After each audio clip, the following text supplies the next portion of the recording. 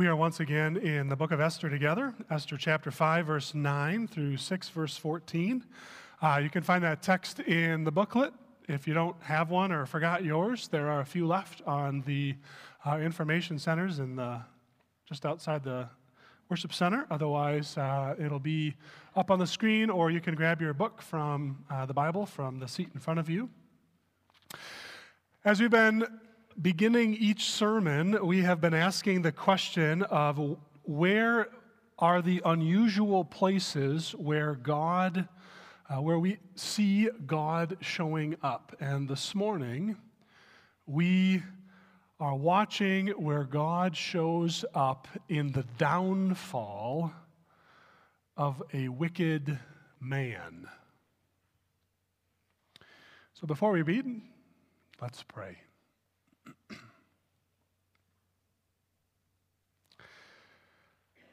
God, you have been faithful as we have been reflecting and reading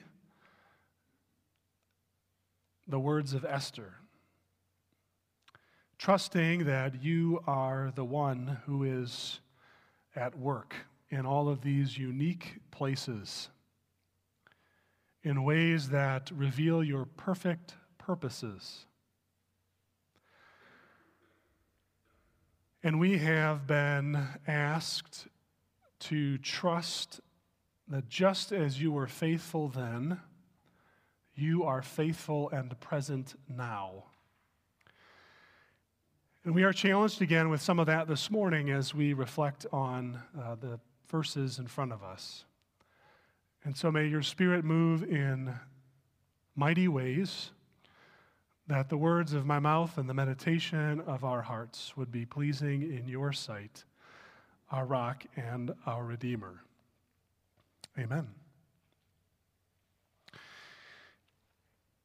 Haman went out that day happy. This day being when Esther goes into the throne room of the king and requests a banquet with the king and Haman. So Haman goes out happy and in high spirits. But when he saw Mordecai at the king's gate and observed that he neither rose nor showed fear in his presence, he was filled with rage against Mordecai. Nevertheless, Haman restrained himself and went home, calling together his friends and Zeresh his wife. Haman boasted to them about his vast wealth, his many sons, and all the ways the king had honored him, and how he had elevated him above the other nobles and officials. And that's not all, Haman added. I'm the only person Queen Esther invited to accompany the king to the banquet she gave, and she's invited me along with the king tomorrow. But all this gives me no satisfaction as long as I see that Jew Mordecai sitting at the king's gate. His wife Zeresh and all his friends said to him, have a pole set up, reaching to a height of 15 cubits, 75 feet. Ask the king in the morning to go have Mordecai impaled on it, and then go with the king to the banquet and enjoy yourself. This suggestion delighted Haman, and he had the pole set up. That night, the king could not sleep. And so he ordered the book of the Chronicles, the record of his reign, to be brought in and read to him. And it was found recorded there that Mordecai had exposed Bigthana and Teresh, two of the king's officers who guarded the doorway, who had conspired to assassinate King Xerxes. What honor and recognition has Mordecai received for this, he asked. Nothing has been done for him, his attendants answered. The king said, who is in the court? Now Haman had just entered the outer court of the palace to speak to the king about impaling Mordecai on the pole he had set up for him. And his attendants answered, Haman is standing in the court. Bring him in, the king ordered. When Haman entered, the king asked him, what should be done for the man the king delights to honor?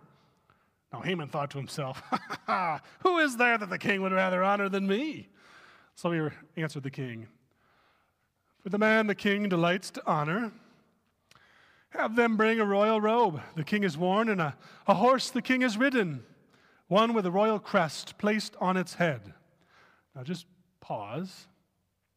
The only person who wears the royal kingly robes and rides the king's horse and has the king's crest on his head is the king. And so Haman is essentially asking, like the younger son in the parable of the prodigal sons, for the king to die so he can take his place. The height of pride. Verse 9. Then let the robe and the horse be entrusted to one of the king's most noble princes. Let them robe the man the king delights to honor, and lead him on the horse through the city streets, proclaiming before him, this is what is done for the man the king delights to honor. Go at once, the king commanded Haman. Get the robe and the horse and do just as you have suggested for Mordecai the Jew, who sits at the king's gate. Do not neglect anything you have recommended. So Haman got the robe and the horse. He robed Mordecai and led him on horseback through the streets, proclaiming before him, this is what is done for the man the king delights to honor. Afterward, Mordecai returned to the king's gate, but Haman rushed home with his head covered in grief. And he told Zeresh, his wife, and all his friends everywhere what had happened to him. His advisors and his wife Zeresh said to him, since Mordecai, before whom your downfall has started, is of Jewish origin, you cannot stand against him. You will surely come to ruin.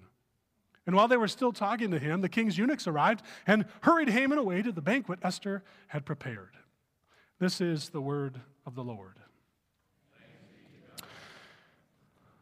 So we love watching a rise and fall story.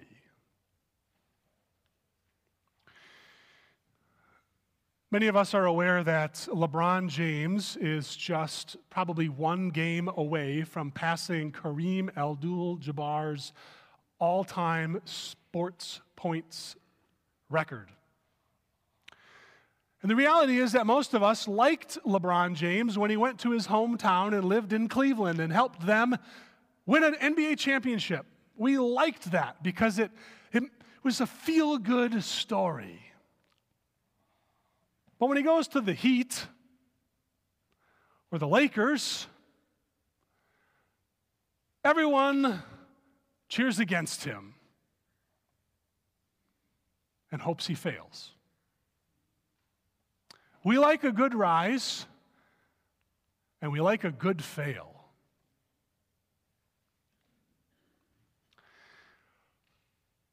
In Christian podcasting, the most popular podcast last year was The Rise and Fall of Mars Hill,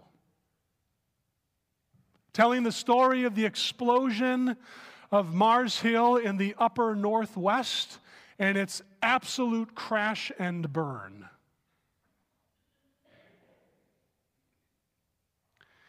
The docuseries and the documentaries on Netflix and Hulu and Apple TV about WeWork and LuLaRoe, I don't even know how to say that, Emily Holmes and Theranos, Bernie Madoff.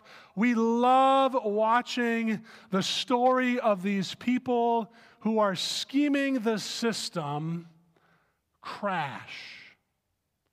And there's something in our hearts that rubs our hands together with glee when we hear about Sam Bankman-Fried, who is now in jail for stealing billions of dollars through his FTX crypto fraud. We're grateful when the people who are wicked fall. We want to see and live in a world where the wicked are punished.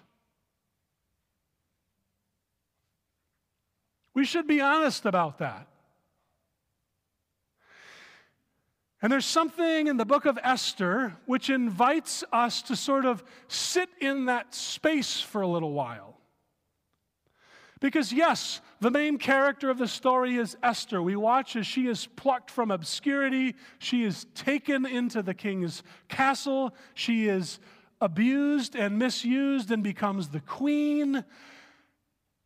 And she rises and, putting her royal robes on, steps into the identity that God has given her and helps to save her people. And from these chapters on, she is very clearly the one who is going to be calling the shots. She is the one who is going to speak and watch as people act.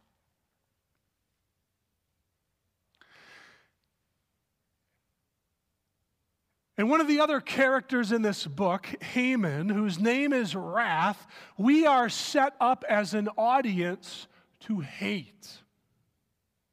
Right, we noted at the end of chapter 2 that Mordecai saves the king's life, tells of the assassination plot, and he is given no reward. And yet in the very next verse, Haman, who has done nothing good, rises to be second in command. And Haman doesn't respond with humility or a blessing of the Persian kingdom. He begins to act on Haman's behalf. And we get a sense of just the kind of character that Haman has at the end of chapter 5 when he goes home and he says to his wife, "You wouldn't believe it. This morning I had 20 people in church eating out of the palm of my hand as I was preaching. They all love me. I have 4 children. They're amazing." Now, if I went home and did that, you can imagine what my wife Steph is going to say. And there's something in the text that sets us up, right? Like Zeresh and all of these advisors, he's not telling them anything they don't already know. And yet this guy is so full of himself, so full of pride, so unable to see anything.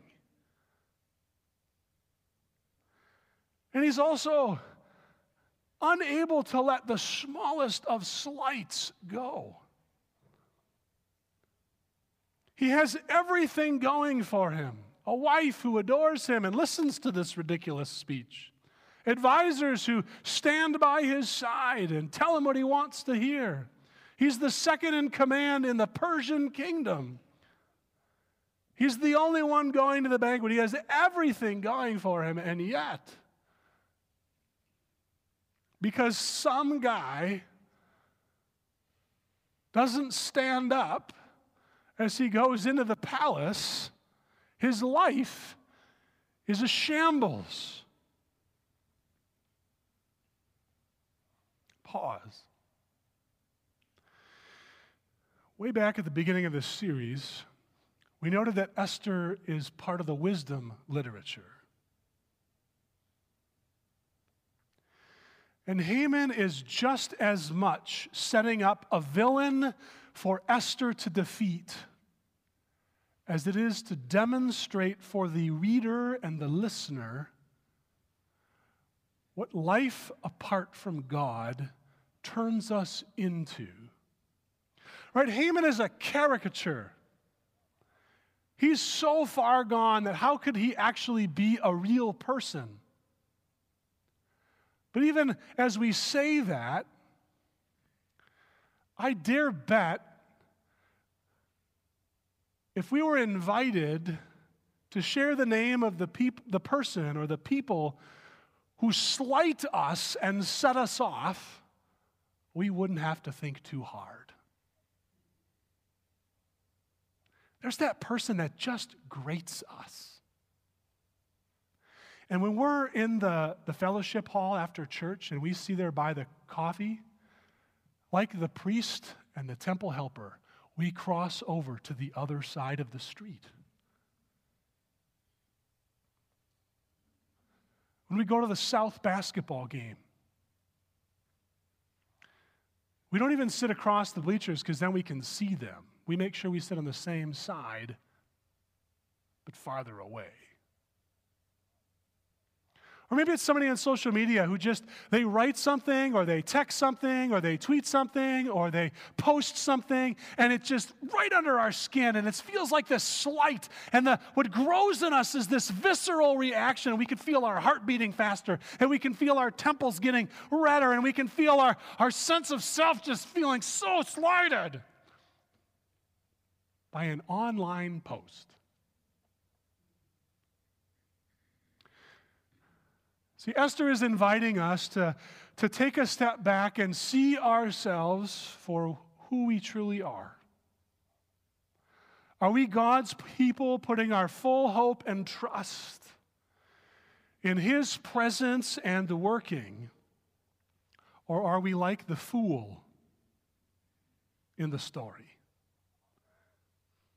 Or tempted toward that caricature?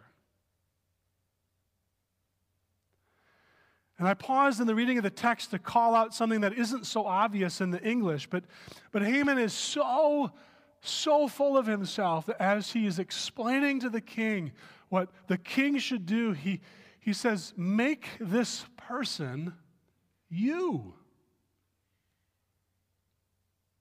and parade them through the city, so that instead of people celebrating and bowing down to you, O king, they'll bow down to me. Which, at its heart, is ultimate idolatry, setting oneself up as the one to be worshipped. We're back in.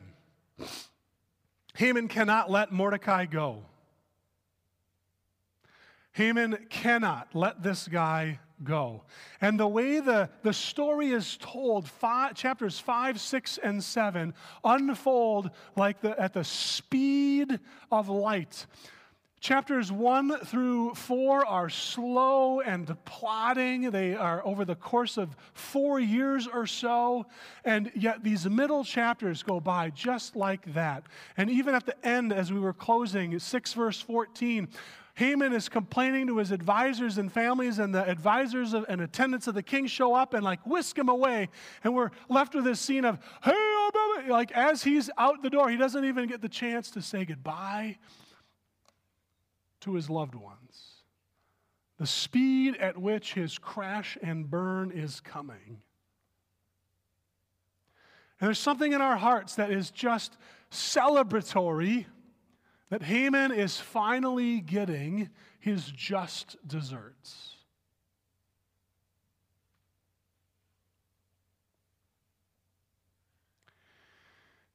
In Proverbs 17, verse 5, to be exact, we are warned against being glad at the calamity of our enemy. In Proverbs 24, verse 17, we are told not to rejoice when your enemy falls. Jesus, of course, calls us to love our neighbor.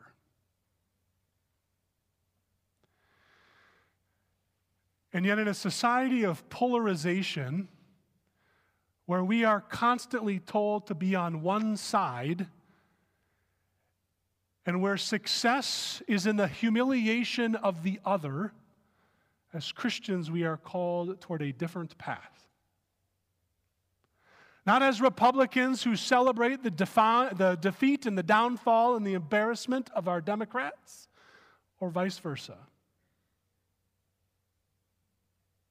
As Christians we are called to stand apart. Not to rejoice at that, because it is far easier to critique. It's far easier to point out the ridiculousness of Haman, to step back and see the log in our own eye, which might just make us the fool. So how do we see Esther and Mordecai not pursuing this end? What's fascinating to consider that in the book of Esther, up until this point, neither Esther nor Haman are really working for their own salvation. They're always about the salvation of their people. And they're always about the salvation of someone else, Mordecai the king, Esther, the Jews, Mordecai, the Jews, at risk of themselves. And so the call is not to rejoice in the calamity or the failure of our enemy, but to strive toward the call of justice. To strive for the call where the enemy or our opposition will get what they deserve, but not from our hands, but from God. And to be part of the system, to be part of the process where others who are at risk of being lost can be brought in, can become part of the family of God, can be delivered and saved. And the second piece, we noted with the kids, sort of playfully noting what we should do when they fight and what we should do when we fight, is to be patient that God will work out for those who are victorious in Him. In the New Testament, perhaps the most familiar place this shows up is in Romans chapter 8, where we are reminded that we are more than conquerors through Him who loves us. That there is nothing that can separate us. Yes, we see that over and over in the book of Esther, where there is nothing, no situation where we are far from God's presence, but that He is right there. But we are more than conquerors. We are already victorious in Christ Jesus. And so we do not have to work out our own plan in order that Haman may fall. We see it in Esther that God does it all on His own. And so we can be patient. We can be trusting. We can guard our own hearts as those who drive us crazy are against us, and allow God to be the one who earns victory for Himself and for His people. Let's pray.